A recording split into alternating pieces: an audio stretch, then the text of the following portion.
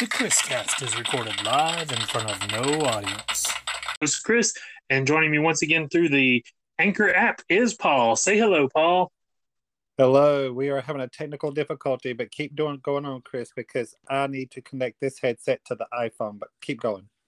Okay, well, I'm going to start out with all I'm really going to say about the January 6th panel from AP News. The headline, January 6th panelists, enough evidence uncovered to indict Trump. Not holding my breath, but I am hoping that this results in criminal charges and prosecution being brought against Trump finally. And that's all I really have to say about that. Have you gotten connected? I don't know what you're saying, so apparently Paul is not connected. So I'm going to go on to the next story and see if he can get caught up, I think, by this. And there wasn't a lot of new food. Actually, there was only one new food item I came across this week. So I found this article on Eat This, Not That, which is the 4 best frozen desserts for weight loss, says dietitian. And without actually reading the entire article, those 4 items are Halo Top Mango Sorbet, Wyman's Just Fruit Wild Blueberries, Strawberries, and Banana Bites, Yasso Chocolate Fudge Bars, which they're on a stick, and I don't like any ice cream on a stick. No food on a stick for me. And Chloe's No Sugar Added Grape Pops. And I'm back. And Paul's there. So I filled in the time very well. But yeah, let's talk about those hearings right quick. Well, I said all I really cared to say. Did you get to see any of them today or get to hear any of them? I to not watch them for the simple fact of I don't want to get my hopes too high. Because I was trying to watch the news at noon today. Of course, it was not on.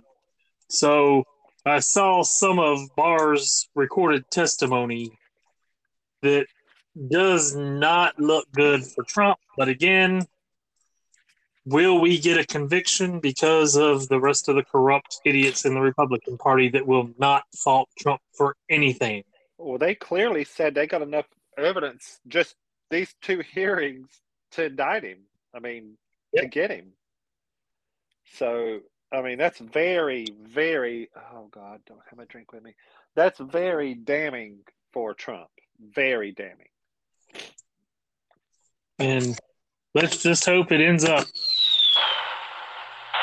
on Trump's career. There you go. But back to my food stories.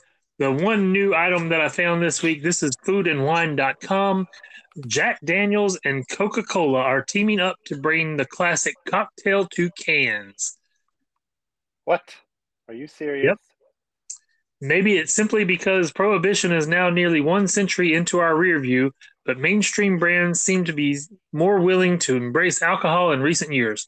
From Dunkin' collaborated on branded beers to Oreo working with Barefoot on a wine, the stigma of getting boozy isn't what it once was. And now even soft drink brands aren't afraid to go the hard route, like Pepsi Company's Mountain Dew releasing 5% ABV versions of their signature sodas, and Coca-Cola's Fresca launching a line of canned cocktails. So today we finally got an announcement, which probably should have been a no-brainer for a long time. Brown-Forman, the spirits company behind Jack Daniels, and the Coca-Cola Company are finally teaming up to release canned cocktail versions of an official Jack and Coke. Wow. And I'm not seeing a date for when it's releasing, but they are in black cans, Daniels logo right at the top, and red. Jack Daniels is in white, and Coca-Cola is great big red letters down the bottom middle. There's Jack Daniels old number 7 brand Coca-Cola, and there's Jack Daniels old number 7 brand Coca-Cola zero sugar. So if you're an alcoholic who's watching your weight, you can get the zero sugar brand. An alcoholic who's watching your weight. Nice. Hey, they're taking care of them. But did you have any food items or no? I did. Trying to find them on my tablet right quick. So, uh, anyways, it was Wow, some. It was actually it was a review that someone had written about that Wagyu burger at Arby's, yeah. and they said it's worth trying once because they said it's really good, but it's expensive. I figured when it was saying that it was ground steak or whatever, that it was not going to be cheap. Yeah, But it's not cheap. I went to Hardee's this past week. Because, Yeah. they have the Jurassic signs up there. And I told you I wanted to try the Jurassic burgers. Well, apparently Hardee's has officially done away with the Beyond Burger. What? That quick? Yep. Because I've checked with 2 different local Hardee's, and neither one of them has the Beyond Burger at all. Now, aren't those individual what am I trying to say? Not enterprises, but you know what I'm saying? Can't you franchises? Aren't they individual franchises? I really don't remember how Hardee's works. Like the one that we were individual, the one we set. When we see Spartan Food Systems or Flagstar ended up owning all the restaurants there in Hickory except for the one in Newton. Though there's one in Newton and one in Conover at the time when we were open, and those are owned by Buddy Lowell. So, anyways, Well, all I knew is I went to work at a different work point because of them needing help. And it was not a good location. It was the one that was on 70 there across from the old Catawba Mall. that's Hardee's number one, and it's gone. Yeah. The Hardee's down on 321 is closed now. No, I didn't know that. Yep, the one right there near MDI, it's closed now. Yeah, they're shutting them down left and right. Huh? But anyways, any other food items that you need to talk about? Or Not that I can think of right now, no. I do want to complain for a minute, though. Aw, it Wanting, wouldn't be a complete show unless you were bitching about something. well, no, this is a legitimate complaint. Okay. I wanted a vegetarian burger that was literally like a hamburger. The Burger King, the dining room is closed, and I didn't feel like going through the drive-thru. So we went to Denny's, and I went to the Pick Your Own Burger on Denny's, and ordered the Beyond Burger. When it came to the table, it was a beef patty. Are you sure? Yes, I'm positive. And when I told him, because I didn't eat it, never bit into it, thankfully, but he took it back, went up there, and they had the cook tell him that they didn't have the Beyond Burger.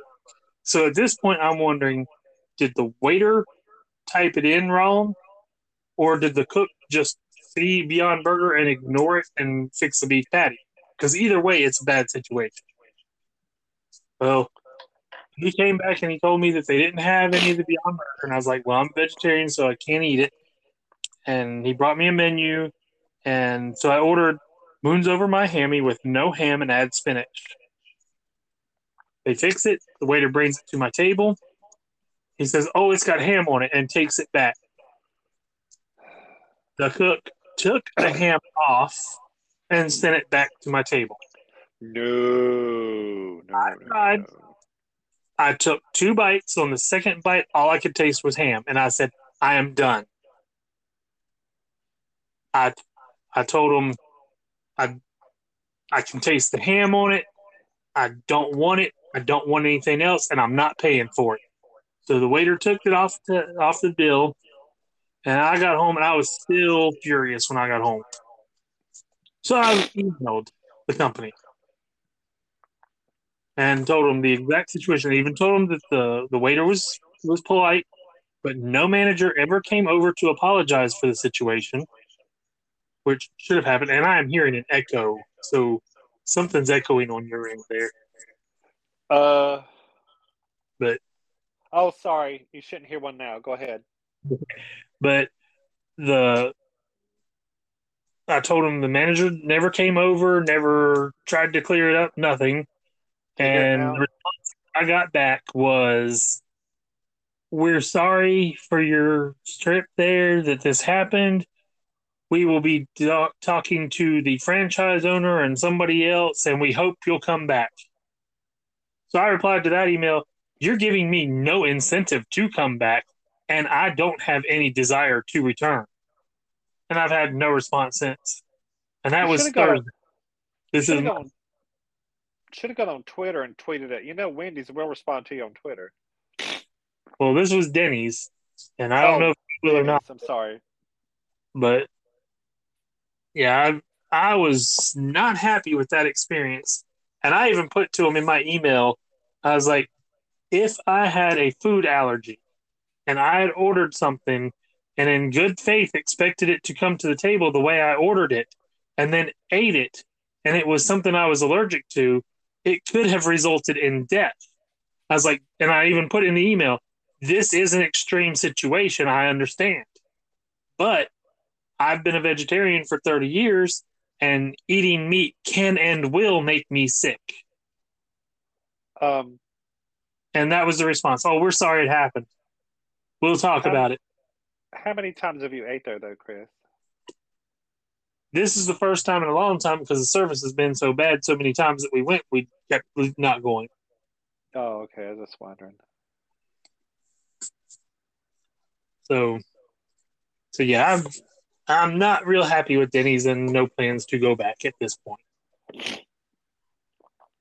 Well, it's not like their customer services went down the hill.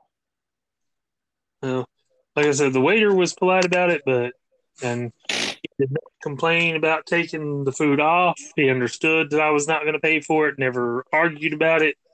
But to say we're going to talk about it and we're sorry it happened is not the way it should have been handled. Yeah. So,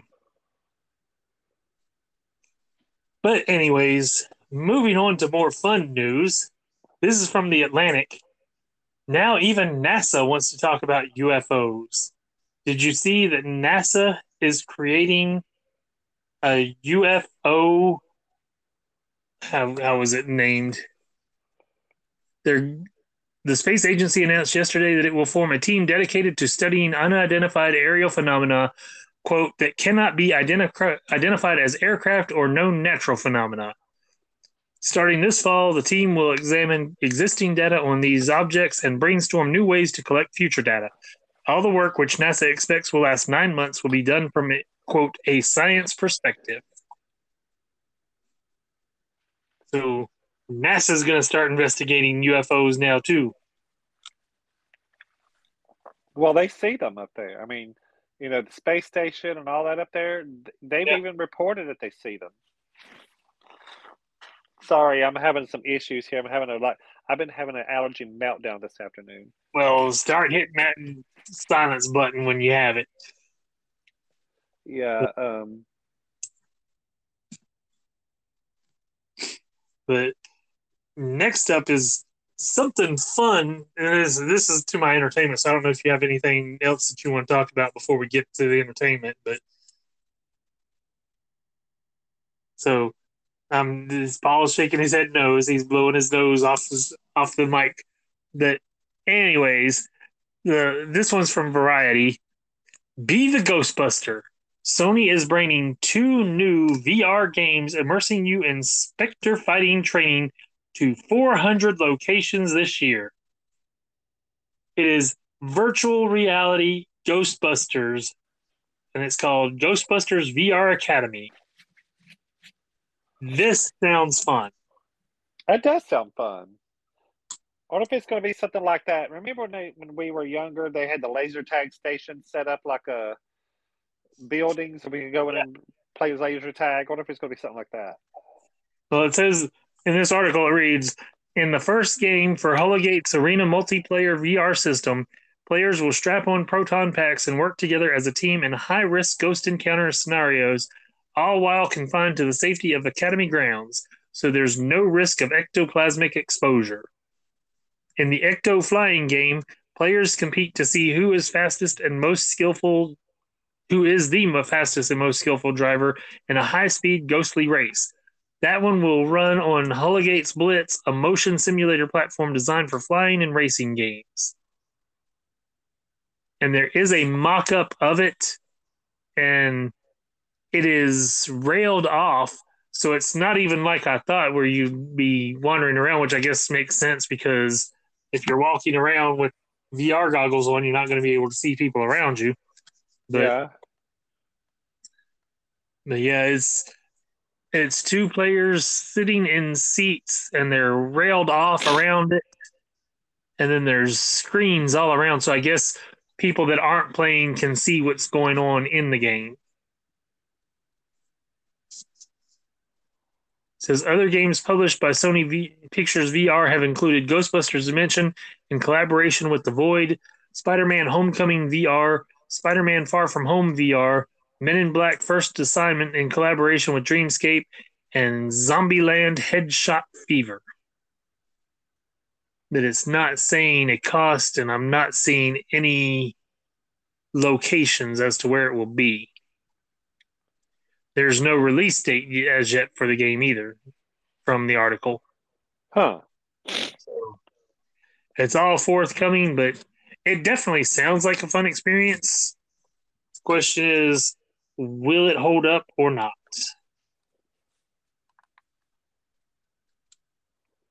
But next up is from Screen Rant.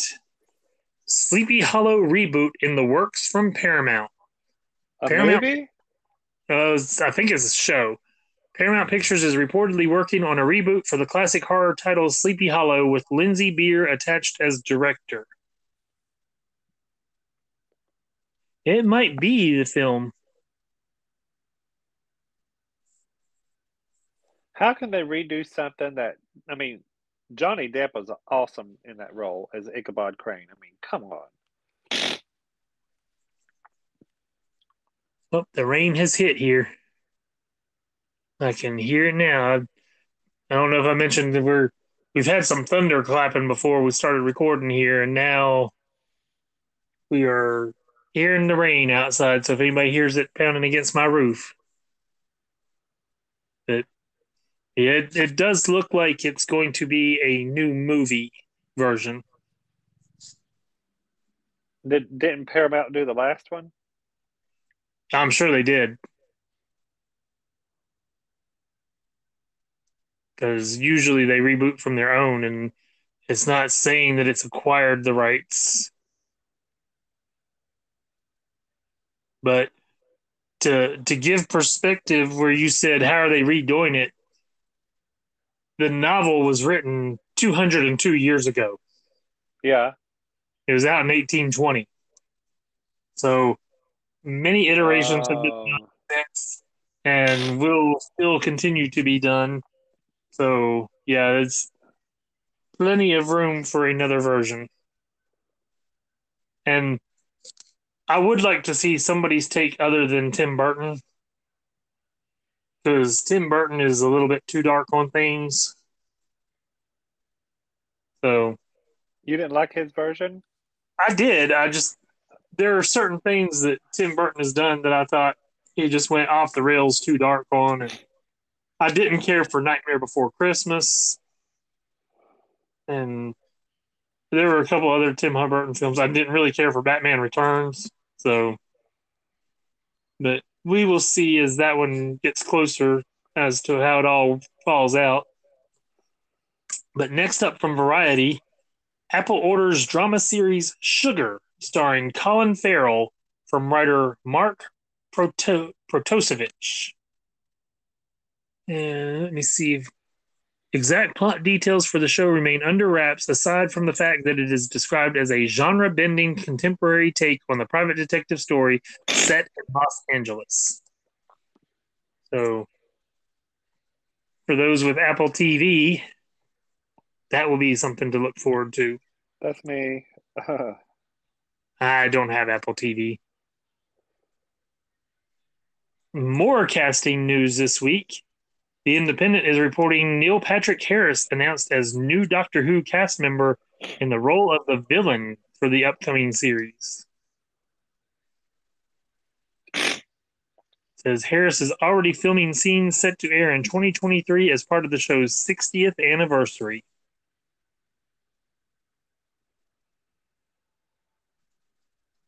I love Neil Patrick Harris. He's good. I really like him. It says Russell T Davies, showrunner, wrote in a statement, "It's my huge honor to open our studio doors for the mighty Neil Patrick Harris. But who? Why? What is he playing? You'll just have to wait. But I promise you, the stuff we're shooting now is off the scale. Doctor Beware." And if I'm not mistaken, Russell T Davies was the creator of Queer as Folk in Britain. Let me see here.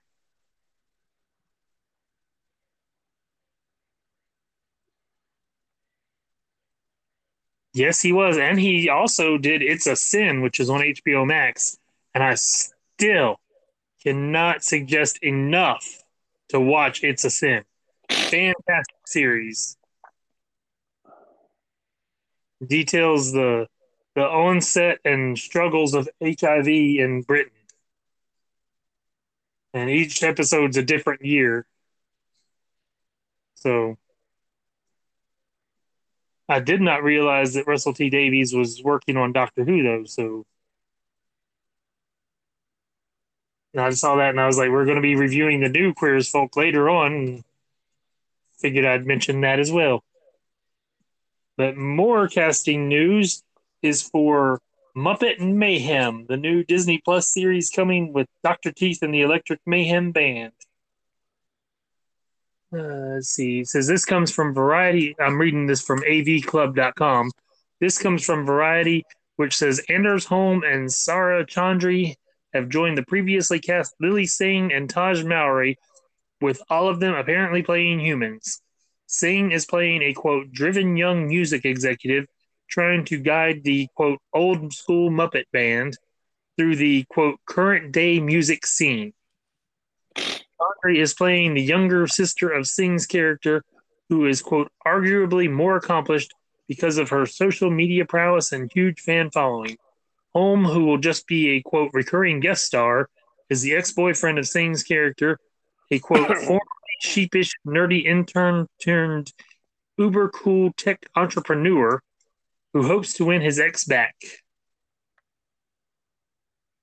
So, you know, I love my Muppets, so I will be watching this, at least giving it a shot. I tried watching that one series they had on there, and it was just, I don't know, it was not what I would want in a Muppet show. They were too much involved with the internet in the show, and if you've seen it, you know what I'm talking about, but I couldn't get far into that series. But I did like Muppets Tonight, and I did like what was it, Muppets Now or whatever that ABC did a few years ago, and of course the Muppet Show original. That was fantastic. I just watched the Muppet Show when I was a kid, and any kind of special Muppet shows that come up, like, you know, the Christmas special, you know, Christmas Carol, you know, stuff like that. I'm not an avid like fan. I have to watch everything they come out with. I'm not one of them. Well, the Muppets have long been allies to the LGBT community, and one thing that always proved that to me was in the Muppets Wizard of Oz. If you haven't seen it, it's a very good take on the story, The Wizard of Oz. But there is one scene where they're going in to meet the wizard, and the wizard asks, "Who are you?" And Dorothy goes, "I'm Dorothy." And then Kermit and the gang come in and they go, "And we're friends of Dorothy," which, for those in the know that is old slang for being gay, to be a friend of Dorothy. We're friends of Dorothy. I busted out laughing as soon as I heard that, and I was like, "Oh, it's fantastic!" And Queen Latifah was Annie M. So, I mean, like all Muppet films, you get a good quality cast in it. I would like to see that, Chris. Where can I And I'm have to look pretty this sure up. you can watch it on Disney Plus. Well, I can't access Disney Plus on anything that I'm looking on right now because everything's being used. So I'll have to look at that later. Well, I've got more for you. And this, if you were able to stream live TV at home, you would be very happy about. Variety today announcing the new Pluto TV channel, which also Pluto tweeted out the new channel themselves. Transformers now has a 24-hour free live streaming channel for fans of the Alien Robot franchise. Really? I believe it is channel 1012 on Pluto TV. It's in the kids section. The article reads, content on Transformers TV includes such fan favorites as Transformers Bumblebee Cyberverse Adventures, Transformers Prime, and Transformers Robots in Disguise. I turned it on briefly because I'm not a big fan of the continued adventures of the Transformers, we'll say. I'm a huge fan of Generation 1. Yes. I was like, nothing ever said anything about Generation 1 being on this channel. So I turned it there, and I think Transformers Cyberverse was what was showing, but they showed a commercial talking about the channel itself. And in the commercial, you could see clips from Transformers Generation 1. So I'm taking that to mean that all the animated universe of Transformers will be available on Pluto TV. Not swearing, Cool. but I'm guessing that's the case.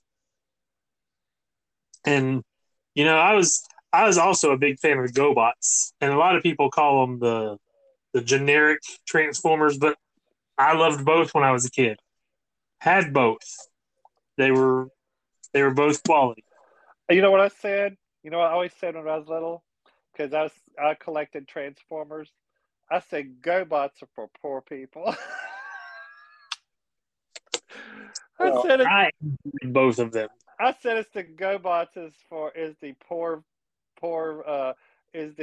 version of and I was poor growing up because I had to save like my coins to buy like Starscream. Lower and back then Starscream was only like I have an original Starscream and the box said $12.99. Now the original Starscream goes for over $200. Well, I had a bunch of them. The one thing that I never did get was the complete collection of the connector Transformers. You talking Like about the Destructicons the and all that. Constructicons? Yeah. See, I got the Devastator. I had that. That's the Constructicons. I'm in the process of collecting all of those again. So, my cousin had Omega Supreme. Oh, Omega Supreme rocks. I had Skylinks, and I don't know if you remember him or not, but it was two pieces. It was a space shuttle, and the bottom turned into the Lynx, and the shuttle turned into like a pterodactyl or something, and you could connect those two together to where the pterodactyl was on legs.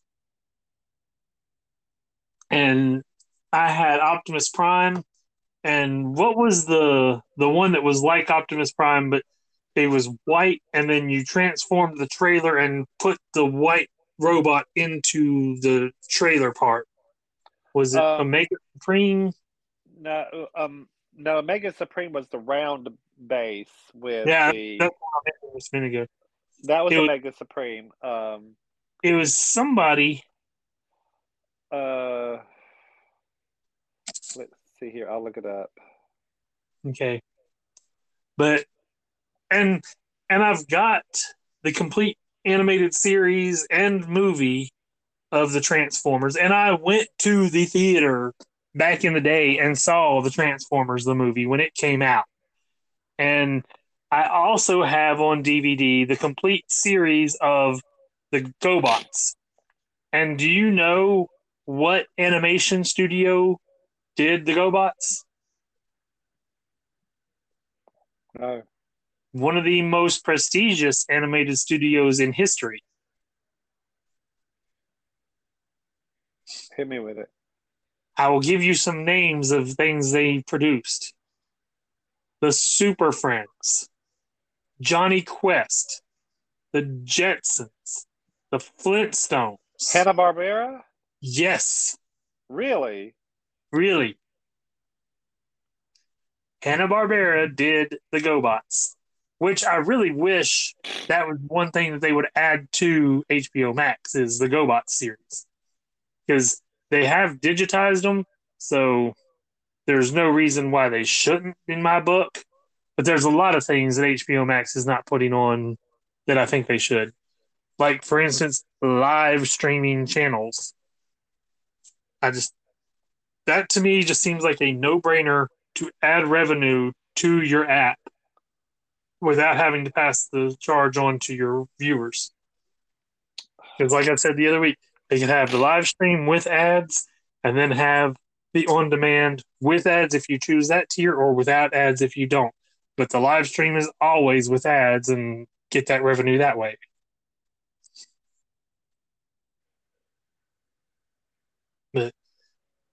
But anyways, moving on. From CBR.com, Spider-Man Across the Spider-Verse reveals its interdimensional villain, The Spot. And me being a Spider-Man fan, I have never heard of The Spot before. But this article reads, The Spot is labeled as, quote, Miles Morales' most formidable foe yet. Alongside the unveiling of the interdimensional baddie, Sony Pictures Animation confirmed the character's spooky design with a new still from Across the Spider-Verse. The image sees Miles accidentally striking Gwen Stacy, suited up as Spider-Woman, by kicking into one of the many portals spread across the Spot's body. Voiced by Jason Schwartzman, it's currently unknown how the Spot will play into the greater narrative of the upcoming Spider-Man movie. And the picture's actually really cool. Because where it says that it shows Miles kicking the Spot in a spot and then his foot coming out of the portal kicking Gwen, she's quite a distance away. So if you had a chance, look at the picture. It's a really good picture. And Spider-Man Into the Spider-Verse was such a fantastic film. Did you ever watch it? And you talk about the animated one? Yes. Yeah, I watched it. I absolutely love that movie. I think it is the best Spider-Man film released to theaters to date. But speaking of Spider-Man, Deadline is reporting Spider-Man No Way Home, the more fun stuff version, with added and extended scenes to swing into theaters in September. Are you kidding me? Come on. Well, they want to get it across $1 billion in the United States, and this is a way to do it.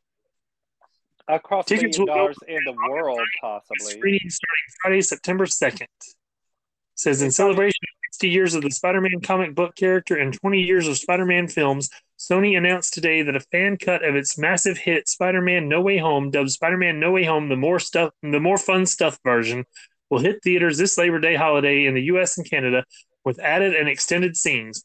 Other countries will be added soon, according to a post on Sony's social media. And it's not detailing how much longer it's going to be, how many more scenes there are, if it changes the story any. But, it's not the first time Marvel has re-released a film in a different version, because there was Once Upon a Deadpool that came out at Christmas. I don't remember that. They reworked the film Deadpool, and Deadpool had kidnapped Fred Savage and taped him down in the bed and then did a whole Princess Bride spoof where he was reading the story of Deadpool to Fred Savage in the bed. kind of like Grandpa was reading to Fred Savage in The Princess Bride. Yeah. So yeah, it was. I mean, it's a fun movie to see, but I don't know that it's worth the purchase. So because it's cut down to a PG-13 from the R. See, I just where is Spider-Man No Way Home right now? The box office ratings. Oh, I'll find out because I don't have it pulled up. But we'll discuss that in the next part. Okay. Because I always do the top 10 films, so we'll get to that. Next up from Krypton's site. This thrills me, and I know a girl that I work with is going to be happy about it. Paul probably won't care. But Rosenbaum and Willing to launch Talkville, Smallville Rewatch Podcast. It is to premiere in July. Yeah, I'm good. Tom Welling, who played Clark Kent, and Michael Rosenbaum, who played Lex Luthor, apparently will be rewatching the episodes and discussing them for this podcast. And for me, that's a huge deal. So that's at least 216, 217 episodes. I can't remember how many they did. But if they do one episode per show, they're guaranteed, if they go through all of them, to get over 200 episodes of their podcast. Yeah, I'm not excited about that. Oh, I'm very excited about that. And in the DC Comics world, this is from Collider.com. Sergeant Rock versus the Army of the Dead. Bruce Campbell to write 6-issue miniseries for DC Comics. Set in 1944, Sergeant Rock and his East Company will take on their scariest foes yet, Nazi zombies. Now, that one I'm interested in. Nazi zombies. Okay. I mean, it's World War II, and I've said many times how much I enjoy a good World War II story. And well, you shouldn't enjoy them. I mean, you should be like. Well, I mean, they are entertaining, and I enjoy them for all the right reasons. Oh, I'm thinking about the actual history of it. So, yeah. But you're thinking like the fictitious parts of it. It's still a lot of fact in what I watch. See, anytime there's a special like on A&E or History Channel, I'm on it, watching the Hitler stuff and the World War II stuff. I can't stop watching it because I want to know more about it. Yeah, I will still say one of the best series I've ever seen centered around World War II is World on Fire.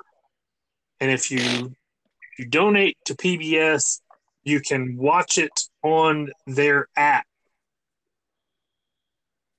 And I highly, highly recommend to everybody to watch World on Fire. The first season was 7 episodes. Supposed to be another season, but COVID hit after the first season, and they have yet to get back to filming them.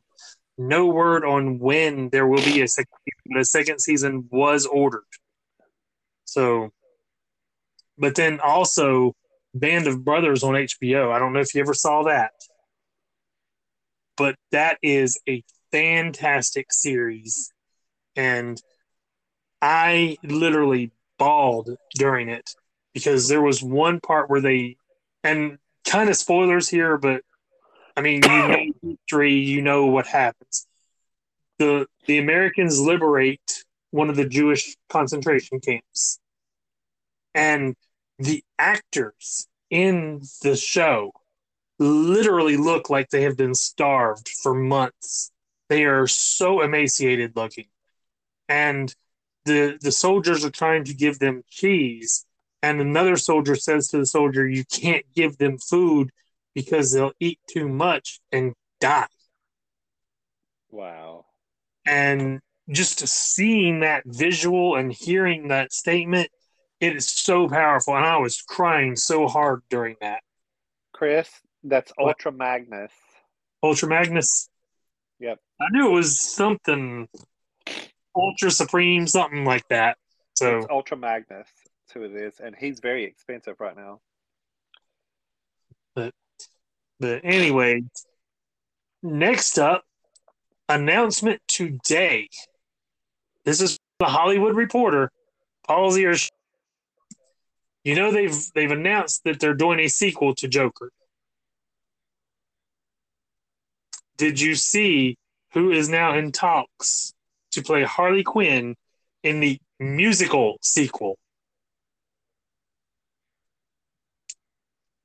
Lady Gaga. Well, see, I was thinking about Lady Gaga, and I was like, we'll talk about that when we go to the movie part. So, but anyways, that's cool. I like her. She's a very good actress, and she's got a very good voice to her. I'm still torn on this, and making it a musical is even worse because Joker is a horrible, horrible villain, like murderer, psychotic, everything. And it's like I said about the first one, they kind of made him the sympathetic hero, and he is not in the least bit heroic. So I don't know if they should make a sequel. I know it made a ton of money and they're going to, but it just doesn't seem like the best idea to me. Chris? Yeah. Have you ever danced with the devil in the pale moonlight? Nope. I always ask that of my prey. You know where that came from, don't you? Yes, Jack Nicholson's Joker from the first Batman. I don't know of anybody who doesn't know where that came from. I just had to say that. Did you have any other news you want to talk about, or? No, I'm just having complete meltdown over here, by the way. But No. But I'm okay. I'm making it through it. You're like me the other week. This stuff has hit me about every 2 weeks now. I'll be fine, and it's like every 2 or 3 weeks, here it comes. Getting attacked again by these allergies. Yeah. Ugh. That brings us to our sad part of the show now. This one, the first up is a tweet from Jim Lee today, June 13th at 1:35 p.m. I regret to share the very sad news that the legendary artist Tim Sale has been admitted to the hospital with severe health issues. Tim, I am praying for you, buddy. Stay strong and know that your legions of fans around the world loves and cherishes you and your amazing talent. There's no details on what illness has caused Tim Sale to be in the hospital. Tim Sale is probably best known for being the artist on The Long Halloween from Batman, which is a really good Batman story.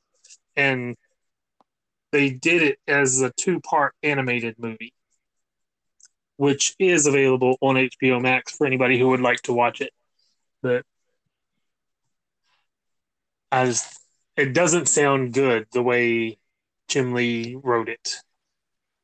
No, it sounds kind of like get your goodbyes prepared. Yeah. So We just lost George Perez not too long ago. So it's another big blow to the comics industry. And with that, we come to the actual stories of those that we have lost. First up, this is from The Guardian. Former Dragon's Den star Hilary Devey dies aged 65. Says she died on Saturday after a long illness in Morocco where she had a property, said her publicist Benjamin Webb. It was the BBC Two program Dragon's Den that she joined in 2011 and went on to present Channel 4's The Intern in 2012. So for fans of British television, they've probably got a good idea of who she was.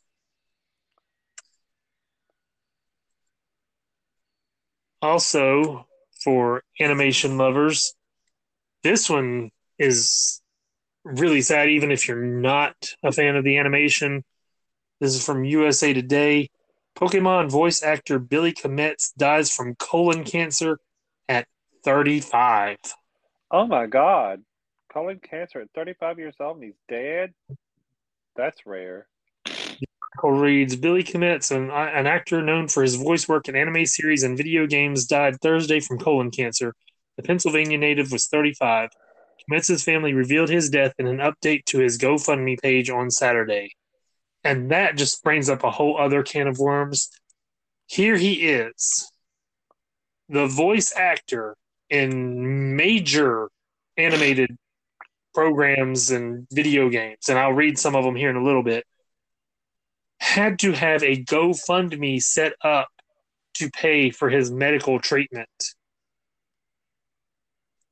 There's something wrong there when even a television celebrity can't afford to pay their hospital costs.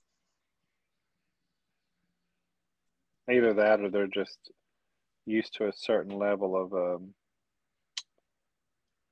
lifestyle, and they want to keep that up. If that makes sense. I mean, colon cancer is not cheap to treat, but the fact that insurance doesn't help better than that, that's my point. We need a major overhaul on insurance in this country. And of course, we know who keeps pushing that back. But it says Kmetz voiced characters in the shows Pokemon, Neon Genesis, Attack on Titan, The Seven Deadly Sins, Beasters, JoJo's Bizarre Adventure, and more. His voice is also behind video game characters in Marvel Avengers Academy, Epic 7, and The Walking Dead Saints and Sinners. Outside of voice work, Kmetz played Aladdin in Disney's Aladdin Musical Spectacular for the final year of the show's run. So, you know you've heard at least one of those titles along the way. Oh, yeah.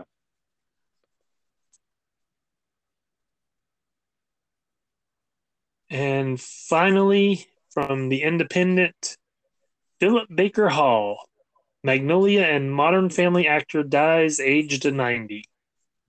And he's one you may not know the name, but as soon as you see the face, you will know who he is. Says in a tweet, Los Angeles Times sports writer Farmer wrote, and that is Sam Farmer, my neighbor, friend, and one of the wisest, most talented, and kindest people I've ever met, Philip Baker Hall, died peacefully last night.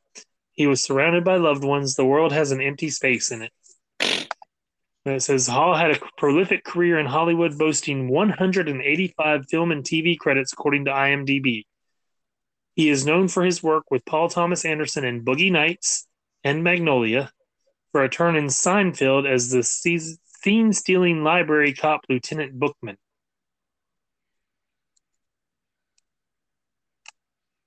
So, lots of stuff there for you to look through and watch with him. And I mean, he's one of those, just like I said, instantly recognizable as soon as you see him. But to name, I couldn't name anything right off the top of my head that he was in. Yeah. And that brings us to the end of the first half. So we will be back. Paul will be reviewing the latest Bond film, and we will discuss why. And I don't know if he actually watched it, but the assignment this week was to watch Queer as Folk and review it. And of course, he didn't watch it. I hated it then. I hate it now. You might not. But anyway, I'm also going to discuss DC's Pride 2022 book that just came out this past week. Available both on stands and if you are a subscriber to DC Universe Infinite. So stay tuned, everybody. We'll be right back.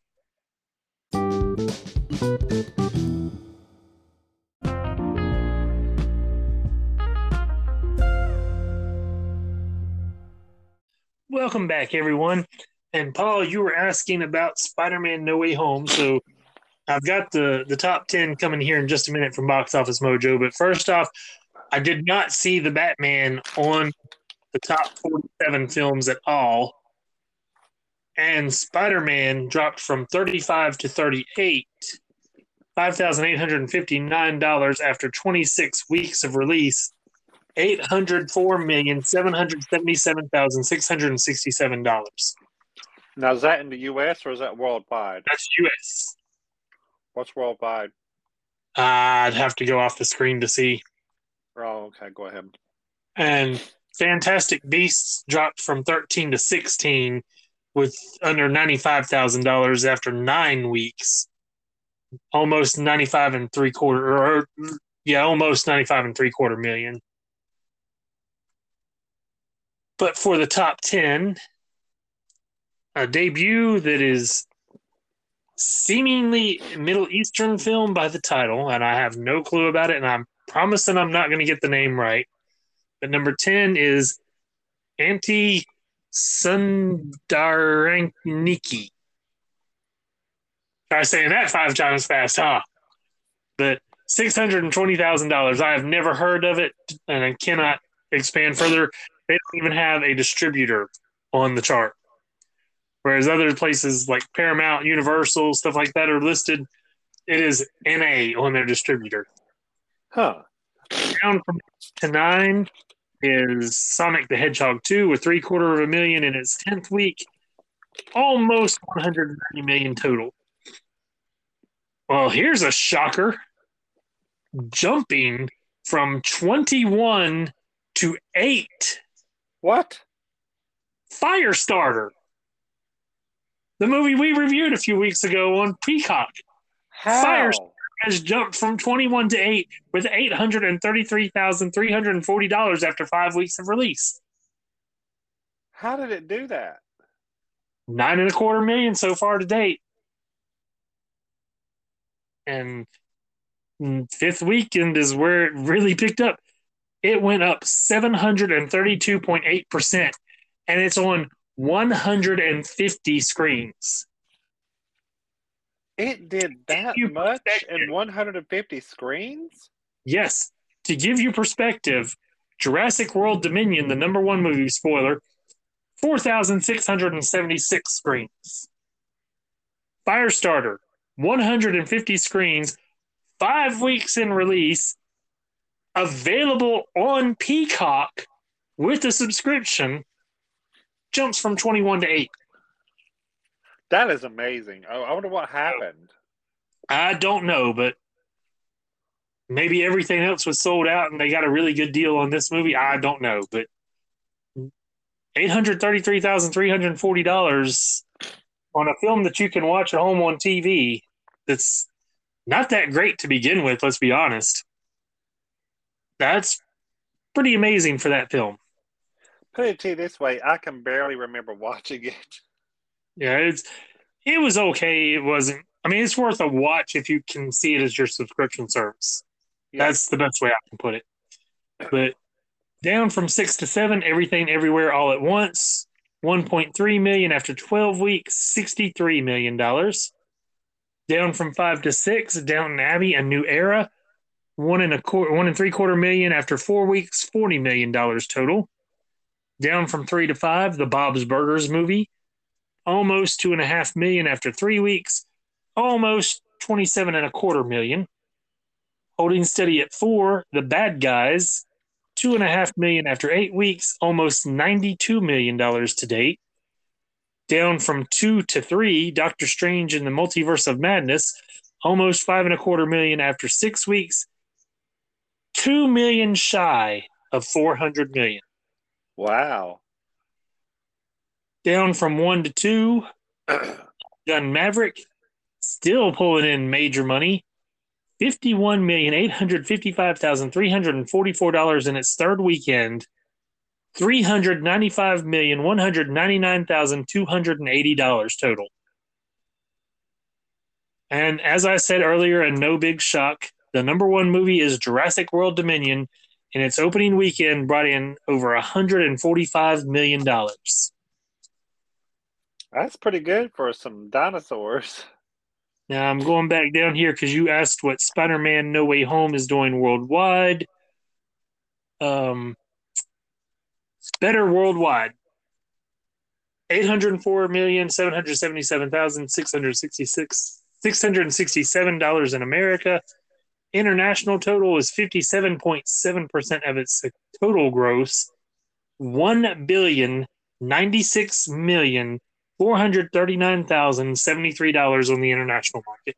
So it broke the $1 billion mark. What are they trying to do? No, that's worldwide. I'm saying they want to break $1 billion in America. I know, yeah, but still, yet they've made $1 billion with the movie. Well, they're going to break $1 billion with the more fun stuff version. But it's going to have to do more. It's going to have to do about $200 million. But another thing I want to point out here, it's down to 35 screens from down 115 from last week, and its fourth weekend it's on 35 screens, 2,000 mules. The piece of crap film that it is, after 4 weeks of release, has not hit $1.5 million yet. I don't even know what that is. That's the election steal movie. Oh, that's the one that William Barr was talking about in his interview today. That the pre-taped interview. Yeah. That he'd watched it out of curiosity. So apparently, there's not many people curious about it because to only make it less than $1.5 million in 4 weeks, not doing too good there. And with that, I'm going to let Paul take this trail here for a minute and let him review No Time to Die, which is available now on Prime. Metacritic has it at 68%. IMDb has it 7.3 out of 10. Rotten Tomatoes gives it 83% on the tomato meter with 417 reviews. And after over 10,000 verified ratings, the audience score is at 88%. Now, just forewarning, said that we would talk about why I didn't watch later. I told Paul when he told me this is what he watched that I stopped watching Bond after Die Another Day because it was a Bond film with Madonna in it. Madonna did the theme song. Madonna was actually in the movie as the fencing instructor. And I hated Die Another Day. So since then, when me, the huge Madonna fan, can't even get behind a Madonna Bond film, I'm just done with the franchise. So Paul watched it. Paul, you review it. Paul, you're silent. You're not coming through right now. Sorry, am I back? There you go. Yeah, my screen went blank. As in true Bond fashion, you had to watch you had to go back and watch the previous 2 Bond films to understand what's going on in No Time to Die. You had to go back and watch, there was Skyfall, then Spectre, and then this film. They all kind of tie in together. In this film, of course, this is the one that they actually had to beg Daniel Craig to do because they really wanted him to do this film. So they had to put their money where their mouth was. I think that he ended up getting $80 million for this film, plus residuals. And he is worth every bit of it in this film, doing his own stunts and everything. He's kind of like Tom Cruise in that effect, where he's doing his own stunts. So this movie, I really, really enjoyed it. It's over 2 hours long. It kind of, I don't want to spoil it too much, but this movie is, it's action packed. It's freaking phenomenal. It has star power in it. There's some old people that come up from the past. It comes in. Ralph Fiennes is in it. Rafe Fiennes. It says Ralph. It's pronounced Rafe. Oh, whatever. Ralph Fiennes is in it. Rafe. Get it right, Pally. There's Rami Malek. He's in it. He's been in a lot of movies. And, of course, Daniel Craig. it's this is kind of like it started out with him retired, of course, and then all hell breaks loose going on with MI6 and stuff, and so he comes out of semi-retirement and comes back on the scene. And in the process, they already got a new 007, and it's a woman. So they're calling her 007, which now he's back in the scene. They're like, what are we going to call him? So she relinquishes the title to him for him to be called 007 again. So it's really good Bond film. I can't rave about it enough. It's and I know Chris. I wish you would have gave this film a chance, Chris, because it was Well, actually also you damn said good. I had to watch the previous films for it to make sense, and so I would have That's what I'm saying. I wish you'd. anything. But then again, who would have thought that you wouldn't have watched the rest of the Bond films? Because the Bond, Skyfall is awesome. I I'll would have thought stop that I it. wouldn't have watched the rest of the Bond films. Well, Daniel Craig as Bond, as James Bond, is an awesome. I did not think I would like him as a James Bond character, but he really knocks it out of the ballpark with this. So, am I allowed to discuss what happens at the end? Well, you'll spoil it for the people that haven't seen it, so Well, I ain't gonna tell you what happens at the end. So, but anyways, I enjoyed it. I know I keep saying that. If you want a film, it's going to be having exotic sports cars in it because there's a lot of exotic sports cars in this movie. Um, a lot of shooting, explosions. This is it. I love it. This is like the ultimate man film. So I'm gonna give it 4 stars. That's how much I enjoyed it. I love it. yeah. I will connect it to Pride for you, since the assignment was supposed to be Yeah, Pride-based there was a gay entertainment. scene in it. Yeah. Well, beyond that, you have Rami Malek, who, of course, played very famously, won the Oscar for Freddie Mercury in Bohemian Rhapsody. But something people won't remember, and I do, there was a sitcom on Fox about 20 years ago, I think. I've got it pulled up here. I don't know if it says the date. So, yeah, the pilot was September 11th, 2005. Rami Malek played the character of Kenny, and Michael Rappaport played the father of Larry, who was Kenny's best friend. So Kenny was over at their house a lot. In the second season, Kenny got kicked out of his house and came to live with the Gold family because he was gay. And it ran 2 seasons. I wish that they would put it on somewhere. The network was Fox. I don't know who. It was Warner Brothers Television. So HBO Max, again, would be a perfect home for this show with an Academy Award winning actor in one of his early roles, which would draw interest. Hello, HBO Max. You need to start listening to me. But anyways, it was 2 seasons. I really enjoyed the show and never expected Rami Malek's character Kenny to be gay when I started watching it. But it progressed, and it progressed well, if I remember correctly, the way they introduced that storyline. So if you get the chance, I do recommend seeing The War at Home. I know the first season is available on DVD if you can still find it. And also, if you get the chance, it's for, No Time to Die is finally showing free on Hulu. With a subscription. Not exactly Well, free. Yeah, you gotta be, you know what I'm talking about. You gotta be subscribed to Hulu to watch it. So, which And I actually found it this weekend. I'm like, oh my God, it's finally I can watch this. And then Paul completely ignored the assignment, which was to watch at least the first episode of the new series Queer as Folk, which is now on Peacock. All 8 episodes. I will say we ended up watching all 8 in one night.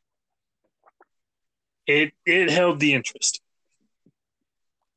First up, IMDb has it 5.8 out of 10 after 632 reviews.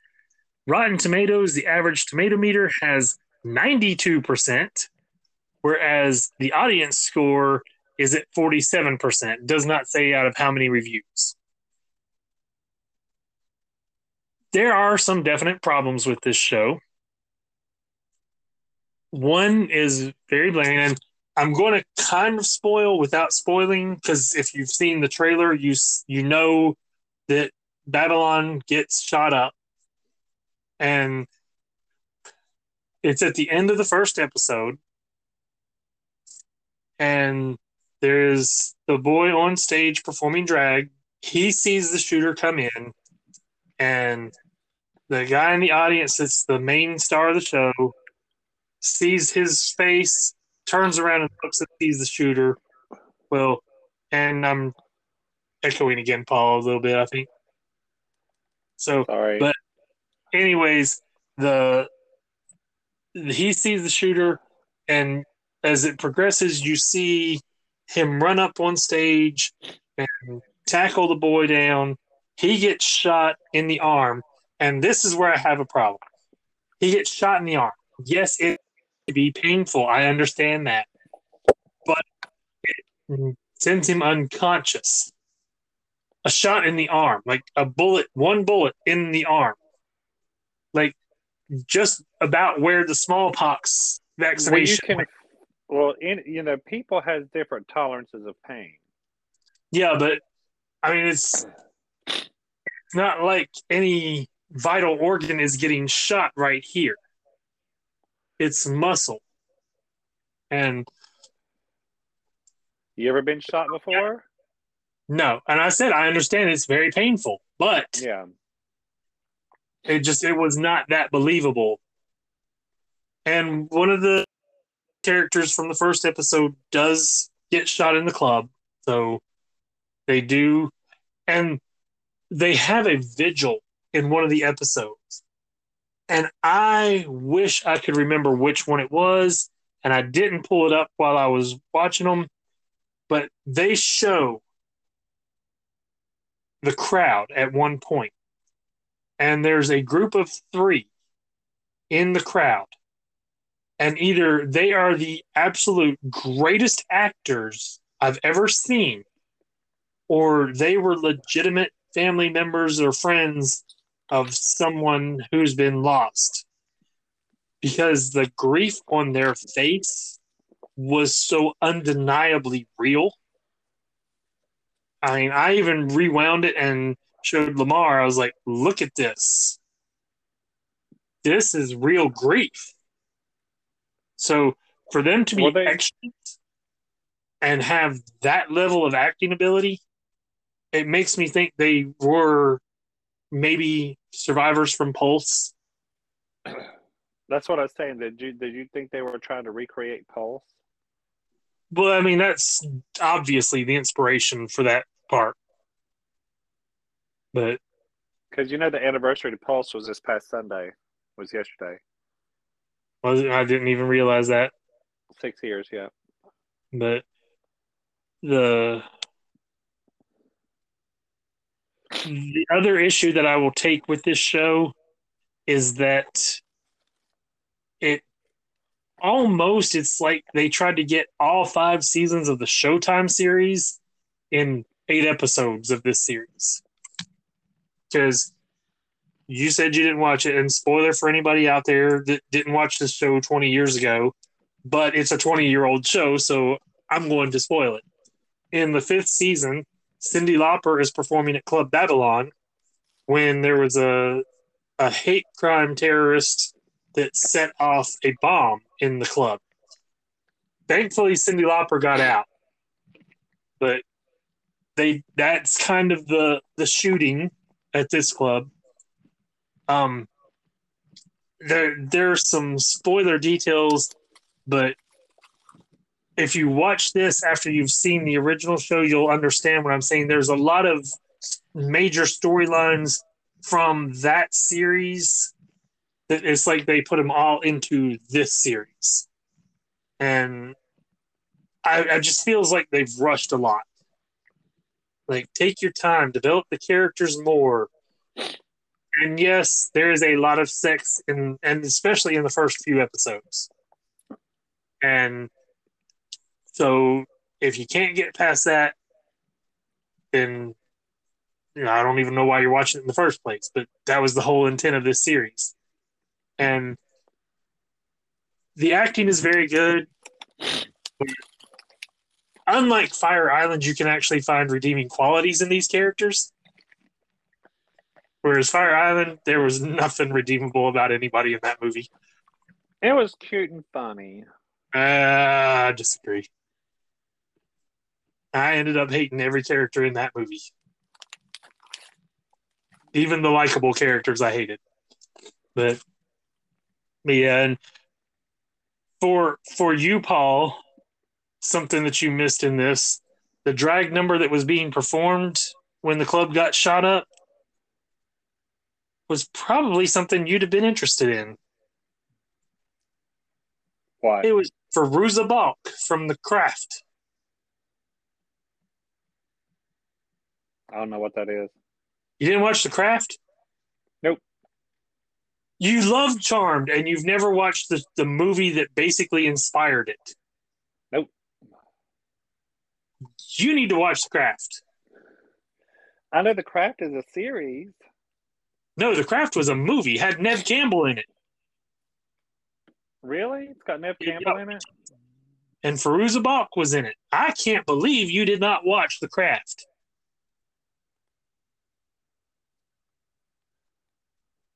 My iPad is disconnected again. I'll have to look that up. When you get the chance, I highly recommend watching it. But yeah, this Queer as Folk, the Brit or the Peacock version, it has its moments that are really good. It has some funny parts. You do get some interest in the characters as it goes along. And I'm sitting here trying to go through these and figure out which episode. I'm just gonna pull up a couple of them, but where they do the vigils, so I can see if it says anything about that while I'm talking about it. But is it the greatest show? No. Is it worth a watch? I very much say so. And there's not even any trivia on this episode, so it's probably not going to tell me if those were actual. And I really don't know how to find that information as to whether or not the people grieving at the vigil were legitimately grieving or not. I might have to try and find people on social media and see if they can tell me. Because, I mean, honestly, if you could see the faces of the three, and especially two of them, but there were three there together, and the two of them, I could not believe that they're acting. So, like I said, I don't know if they were in the Pulse nightclub when it got shot, if they had somebody who was shot and killed in Pulse nightclub, if they had some other gun violence in their life, or if they're just really that good of an actor. But to be an extra and that good, they really need to be looked at in the future for major projects. Yeah. But yeah, there is recognizable talent in this. For those who watched Grey's Anatomy, I didn't. Devin Way was on Grey's Anatomy, apparently. He is Brody, the main character in this. Finn Argus plays Mingus, who is the son of Juliette Lewis. Kim Cattrall plays the adoptive mother of Brody, which it's clear that they're not. His parents are not his birth parents, because his parents are Kim Cattrall and Ed Begley Jr. And Devin Way is a black actor. So, but Jesse James Keitel, if you watch Big Sky, that is the transgender character on Big Sky, and on Queer as Folk plays the character Ruthie. And something that I didn't quite get, I understand why they did it, but I didn't get why they did it at the same token, was they had a flashback of when Ruthie was still a male without transitioning. And every time anybody in the flashback said that name, the name that he was given at birth, they beeped it. That's weird. Yeah, and I mean, I understand that they're showing that this is not who the person is. They were mislabeled, and they don't want that name associated with them. But by the same token, it's kind of distracting from what's going on, because every time they say the male name, they're beeping it. And that's just a major distraction, especially when you're saying every word in the book and having full frontal nudity and full on sex in the show. But you're going to bleep the name that they were given at birth. So, but Eric Grace, I've seen in other things, and he played Marvin, who was in the wheelchair. And I'm looking him up real quick. Lock and Key. He was in Lock and Key, which final season's coming in August. The Tomorrow War with Tom Cruise. He was in a couple episodes of The Walking Dead, uncredited though. He was Crawling Cot Walker and Falling Walker in The Walking Dead. And he was in Step Up High Water, the series, which I didn't even know existed. 17 episodes. He played King. So a lot of talent in this one. And of course, with Juliette Lewis in it, I'm automatically interested. Because I don't know if you saw it. She did a series on ABC a few years back called Secrets and Lies. And the first season had Ryan Phillippe in it. And she was investigating him for the murder of the child. And it was a fantastic series. In the second season, it was the first season, she's a detective in Charlotte. The second season still takes place in Charlotte, but has ties to Boone. So it was kind of local, but not being local.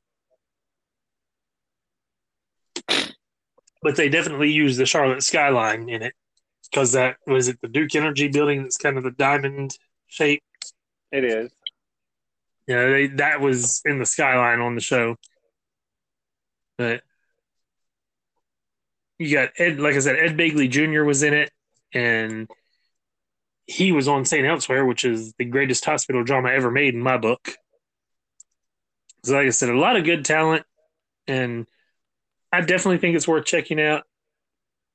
It's not as good as the Showtime series, and like I said, they did too much in this first season. Instead of spending more time fleshing out the characters and the stories, you just kind of threw everything in that you had seen in all 5 seasons. And I can't even remember how many episodes of the original Queer as Folk. But that and the hard to believe where went unconscious from the gunshot.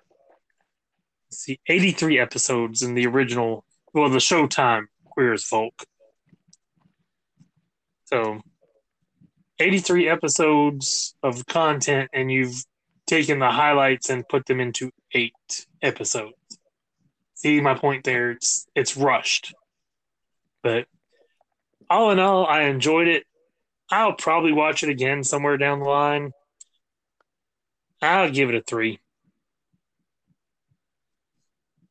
And that brings me to the new DC Pride 2022 from DC Universe. And well, DC Universe Infinite now, because when they got rid of the video, they added Infinite. The description on the site says DC's 2022 celebration kicks off with more stories, more characters, and more pride than ever before. This anthology features 13 all-new stories spotlighting LGBTQIA+ fan favorites, new and old, including Superman John Kent, Nubia, she's one of the Amazons from Themyscira, Tim Drake, Robin, Kid Quick, Aquaman Jackson Hyde, Green Lantern Joe Moline, Alicia Yeoh, The Ray, Harley Quinn, Poison Ivy, Batwoman, and more. The special also includes a multiversity teen justice kickoff story spotlighting Kid Quick and written by the miniseries team Danny Lore and Ivan Cohen, an introduction by activist, actress, and real-life superhero Nicole Maines that will include a teaser for her upcoming Dreamer project, pinups by Craig Russell, J.J. Kirby, and more. And Nicole Maines, that wrote the introduction, played Dreamer on Supergirl. And I have to say, this issue is much better than last year's. I enjoyed the stories better. They did some that were just straight out stories with the LGBTQIA+ characters. They did some that were very centric on the storyline of being gay, and they didn't even use Midnighter or Apollo in either one that I remember. But I really enjoyed this. I thought they did a really good job. If you're a DC fan that's not stuck up your own ass and can't open your mind to this, then you will enjoy it. Stuck up your own ass. Pretty much. I mean, it's hate keeping you from enjoying something like this. And like I said, the stories are strong. I very much recommend it. Go to your local comic store, pick a copy up if you can. It's $9.99. It's a graphic novel, 100 and some pages, and worth every penny. And whereas some people say that companies are just jumping on the bandwagon to get our money at Pride, to some extent, I agree with that. But by the same token, when they're doing that, they're creating acceptance by putting it out there everywhere and showing that it's an okay thing. And what people need to remember and take away from Pride is nobody chooses to be LGBTQIA+ any more than they choose to be straight. And for anybody who says that you don't choose to be straight, you just are, well, that's the same logic that applies to being part of the LGBT community. You don't choose it. You just are. And for anybody... Can I say something? Let me say this real quick, and you can.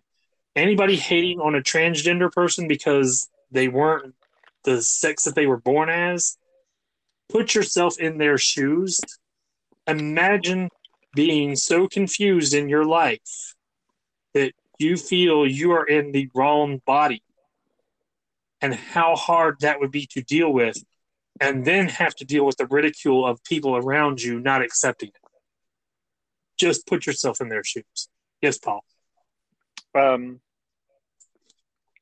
People can choose to be a freak, though. What I say about that is, I got one of my friends is a straight friend of mine. He will screw anything coming and going. He don't care what not it necessarily is. a freak. That's a slut. Men, women, whatever. As long as he can stick it in something, he's going to do it. So, anyways, that's what I was going to say. He's a freak. So,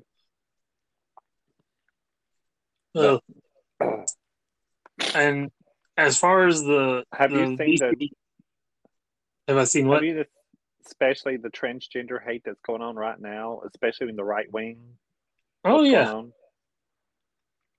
And I got into something that I finally told them I'm not reading anything they're saying because this is going nowhere. But at one point they said that I was a pedophile because I wanted children to be educated about the LGBTQIA lifestyle, because the part that he didn't take away from this was teen suicide is still extremely high, if not the highest rate in the LGBT community.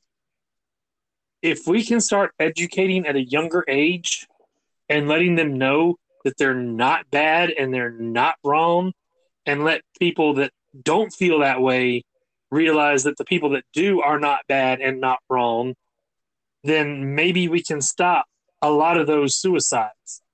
Well, the guy that was arguing with me and wouldn't hear logic called me a pedophile. And I wish I could remember who he was, because I want to say to him now, which is actually a pedophile? The one wanting to educate children against hate and hating themselves, or the one that wants to go and inspect children's genitals just to play sports? Because that is a law they are passing now. Children playing sports can have their genitals inspected to make sure they're the right sex that they're playing as. That's disgusting. Yes, it is. And it makes you wonder exactly who decides who needs to be checked, and how do you keep actual pedophiles from going after the job of coach now? Because you're giving them free reign to observe these children for no reason. You're silent again. Sorry about that. Went blank. These children need help from the very beginning. Yes, they do. And people like Ron DeSantis.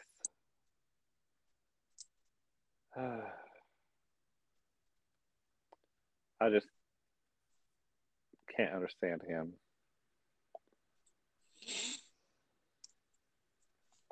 That man embodies evil.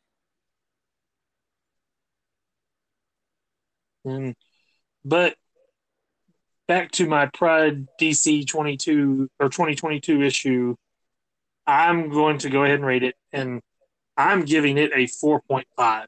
It is a really good collection of short stories, and it seems kind of less forced than the first one, because I felt the first one was a little bit forced. This one I felt had a really good flow to it, and just really good stories, and I enjoyed every one of them. And I mean, they didn't even put some of the big hitters like Constantine, and you had Sarah Lance from Arrowverse, who has been introduced into the comics along the way. They didn't put the newest one, Galaxy, I think is their name, or their name, who is a non-binary character. And but Marvel is a little bit late this year. Their issue, I believe, comes out June 22nd. So might be the 20th, but it's towards the end of June, whereas DC released theirs last week on Tuesday. So, well, better late than never. Yeah. And with that, I've reached the end of my reviews. So, like I said, if you get the chance, watch Queer as Folk, even though Paul hates on people because he wants to hate on them and not give them a chance. And then he wants to put them away. But Paul apparently really enjoyed No Time to Die, so if you like Bond, watch that. Well, there is another film that I watched today. I met one of my old coworkers. He watched all these films, but he didn't have time to watch all these things along the way. I did not say I did not have time, now did I? I'm talking about everything all along the way. You don't have time to watch it. But amazingly, he has time to watch 2 films this weekend. Anyway, like I was saying before I was rudely interrupted from the Peanut Gallery. The Peanut Gallery is called the Chris Cast. I did get to see Top Gun today. And I know you're not a fan of the movie, but this is a phenomenal film. It really puts a whole, it wraps up everything. Goose's son is in this. His name is Rooster in this. Goose died in the movie, ejected from the plane with Maverick. Maverick becomes an instructor for Top Gun. At the very beginning of the film, it has Tom Cruise at the very beginning of the film. He says, "This is real airplanes with real G forces." He said, "We are really doing this." And he said, "I hope you enjoy this movie as much as I did making it." He said, "Everything was real in this movie." He said, "Nothing was fake." He said, "All the G forces are real that these actors went under." He said, "I hope you enjoy this movie." It is an intense movie. The way they showed the actors in these planes enduring the G forces as it was in these planes, it was phenomenal. It was a damn good movie, and Val Kilmer comes back in it. He plays Yeah, I discussed that the other week. he plays Iceman in it, and he of course he has a digitized voice part in it.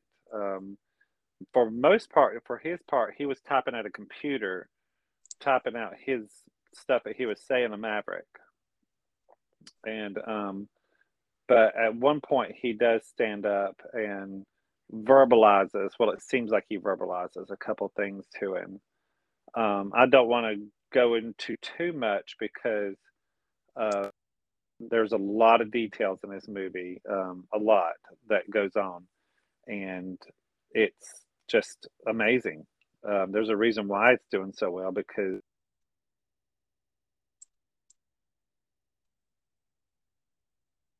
You went out. You need to pay attention to that a little bit I better. don't. Well, this my phone's sitting over the side plugged in, so I don't. It's not on my radar to look at that. So I don't want to go into too much of what's going on with it, but with the movie. But it's a good movie. It really is. There's some parts where two parts where I kind of got choked up in the movie because it is Because so you're a big incredible. weenie. It's so incredibly well written. There's a reason why it's doing so well at the box office, and there's a reason why it was Tom Cruise's biggest opening ever. So I'm gonna go see it again. It is that good. It is that good of a movie. I enjoyed it. I'm gonna give the acting, the special effects, the planes, everything, the whole storyline that goes on inside of it. Chris, I'm gonna give it 4.5 stars, and I really suggest you probably need to see this one. It is that good. Like I said, I was not impressed with the original, The so I storyline in this one, I mean, just the will storyline not go itself. out of my way to see this one. I promise you that. Well, anyways, you're But lost. but while we're in Pride, I want to send a shout out to Gail Simone, who is a huge ally and a comics artist and writer. She worked on, I think she was the creator of Birds of Prey, if I'm not mistaken, which is a fantastic series.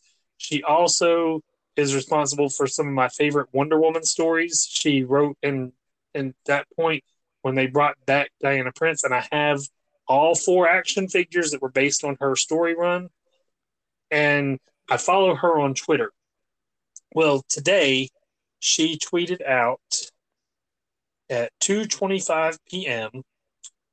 Raise your hands if you support trans rights. Shout it. Don't let the awful people think they're winning. And then responding to that, she said, also to the people responding to this with a raised hand and the hell yeah, you make me happy. Thank you. That's awesome. So she talks about the games that she plays because she and her husband, according to her, have tea and a board game every day. And she has written some phenomenal stuff through the years and just seems to be an amazing woman. So if you're on Twitter and you want a very talented writer who is really enjoyable to follow, and it's a lot of humor on there too. I mean, this was one of her serious posts, but like the other day, she tweeted out Jurassic World, is it a fakie or a true?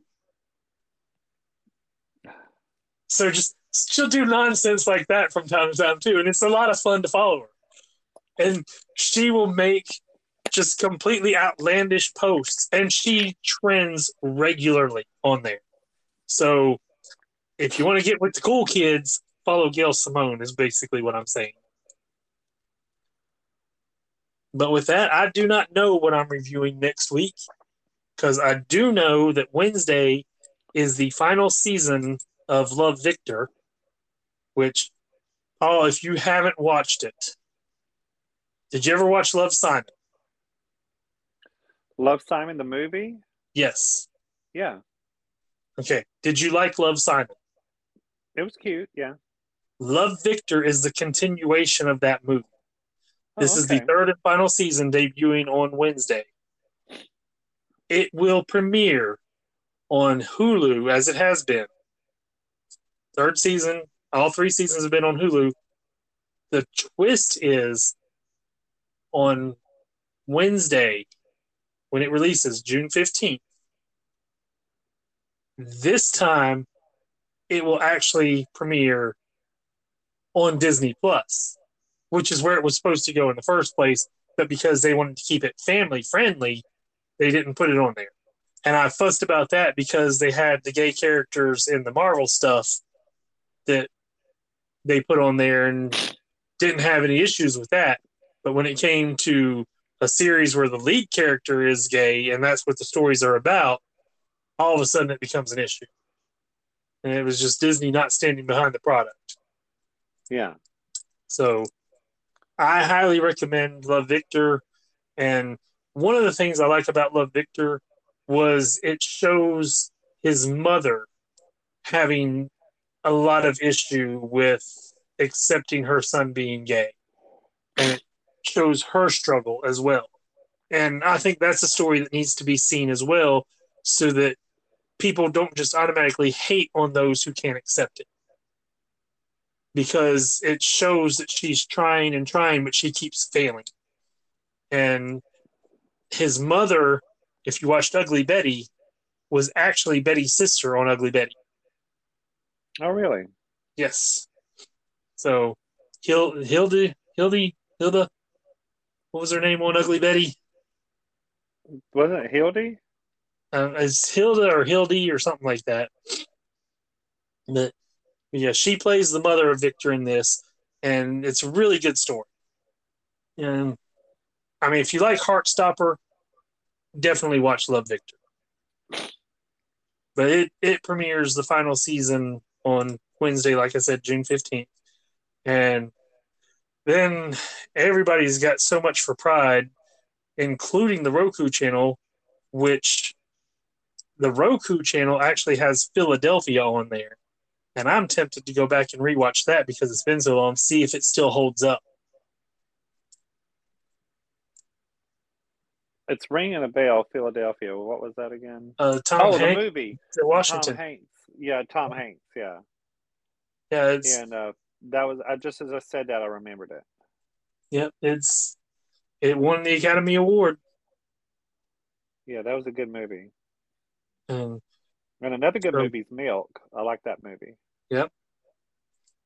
I haven't seen Milk in a while. I own Milk, which for those out there who have been in a cave and don't know what Milk is, it's about the Harvey Milk, who was the first openly gay elected official in the U.S., I believe. And when that was Sean Penn. Sean Penn Yep. played in that movie. Yeah, I remember that. Very good movie. But with that, any final words? Well, the rise of COVID is up again. One of my close friends, he's got it, and he's quarantining right now. This makes his second day he's quarantined. He got diagnosed Saturday, so Saturday, Sunday, Monday. He's got Tuesday, Wednesday. He goes back to work hopefully Thursday if he tests negative. Yeah, that is the plus now is the quarantine is only 5 days as opposed to 2 weeks that it was before. But we had patients at work test positive. on my unit. Yeah. Wow. And from what I heard, it's one of the girls that I worked with tested positive. So she was the one who brought it in, apparently. Yeah. And she thought it was just allergies, which again goes to show you don't know what it is. Be careful, protect yourself, protect others. That's why I still wear a mask everywhere I go. You got to be diligent. And I keep hearing people say, I'm just tired of wearing it. I am too, but by the same token, I've gotten used to it. It's not hard to go out in public wearing a mask. True. And as far as people, my in laws, I just found out they had it 2 weeks ago. And when we went to the Comic-Con last week, I found out one of the guys that I used to work with, who I saw there, he had tested positive not too long ago. And he said that luckily, because he had the vaccines, that he presented more as allergies and it wasn't too bad. Well, I know mine is allergies because I just spent the afternoon today after I got home from the movies plucking my dog. He's a husky and he's shedding again. So I was out there plucking him. I was down on the ground plucking him and fur was flying everywhere. And at that point, I felt my eyes just like welling up and I started snotting. I was like, damn, here we go again. So at that point, I started sneezing and coughing and dying. And I got about 30% of him done. Yeah. You talking about dog? I don't know if they heard it, the little rumblings when she jumped up, but my girl jumped up here on the bed. She's laying beside of me. I didn't hear it on my end, but I was talking though. Can you see her there? She looks like a black spot. She's a sweet girl. Isn't that right, big girl? That's something I know we're running late, but now I just got to say it because I got the dog up here. I've heard people say that when they lose their pet, they'll never have another one because it's just too hard. And I'm like, it is hard. It's very hard when you lose your pet. But I would never imagine not having another because the joy they bring is so much more than the pain of the loss. Yeah. And this poor thing is terrified of thunderstorms and terrified when the rain hits the roof. So she was in here cowering. And now that storm's passed, she's a little bit more wired and friendly and optimistic about everything. Aw. But there was a clap of thunder earlier, and her poor little girl just started shivering. Couldn't get her under control. Bless her. Went to feed her, and she wouldn't have anything to do with her food. She was too afraid. So when a really bad storm hits, she's in really bad shape. But she's well loved, and that's all that matters. Isn't that right, girl? Isn't that right, girl? But anyways, any final words, Paul? Nope. None from me. Yeah. As always, stay wary, because another one I saw today, Hugh Jackman has been diagnosed again with COVID. Oh, I saw where Mick Jagger had to cancel their they're in the middle of a tour over in England right now, and they had to cancel a few shows because he got diagnosed with COVID. Yeah. I think Ringo Starr had somebody in the band test positive and had to cancel some shows. And not due to COVID. I don't know if you saw it. Justin Bieber has had to cancel some shows due to some kind of facial paralysis. Did you see his face? No. Have you seen the video? Go to his. Well, you don't have Instagram. You really need to go to Instagram. He put up a video of his face, and he's sitting there talking. This side of his face is like responding, like blinking. Every time he blinks, this side of his eye over here will look away in a different direction and will roll completely around. And he can't blink with this side of his face. Every time he tries to, and plus when he tries to move his eyes, that one eye will look in a total different direction than look down and all around. It's I feel sorry for the dude. I've never really liked Justin Bieber, but I really feel sorry for him about this. This is horrible. And it's kind of the same with Jim Ross, I think, because Jim Ross had Bell's palsy, I believe it was, Yeah. and had the partial facial paralysis, and then had it again, and so part of his face now droops all the time, and I'm wondering if that's what Justin Bieber went through. But Well, they said he's going to make a recovery, but he had to cancel some shows because of it. So, but my best to Justin Bieber. I'm not a fan, but I don't wish bad on anybody except for Trump to yeah, go to jail. I do wish that. of course. But anyways, that's it for this week. Like I said, we'll figure out what we're going to review for next week. I know for a fact I will be watching the final season of Love, Victor this week. And also for those who aren't watching it, I again stress Superman and Lois, very good show. And what they've done with Bizarro this year, I've really enjoyed. And so if you're into superheroes, check out Superman and Lois. The first season is on HBO Max, and the second season is ending now on CW. I don't know if it has one or two more episodes left. I think it's two more. But we'll figure out what we're going to review next week, and hopefully Paul will stay in line and do the right thing this time instead of reviewing things that aren't part of the scheme. We'll see. Probably not. But anyways, until next week, goodbye, everybody. Goodbye.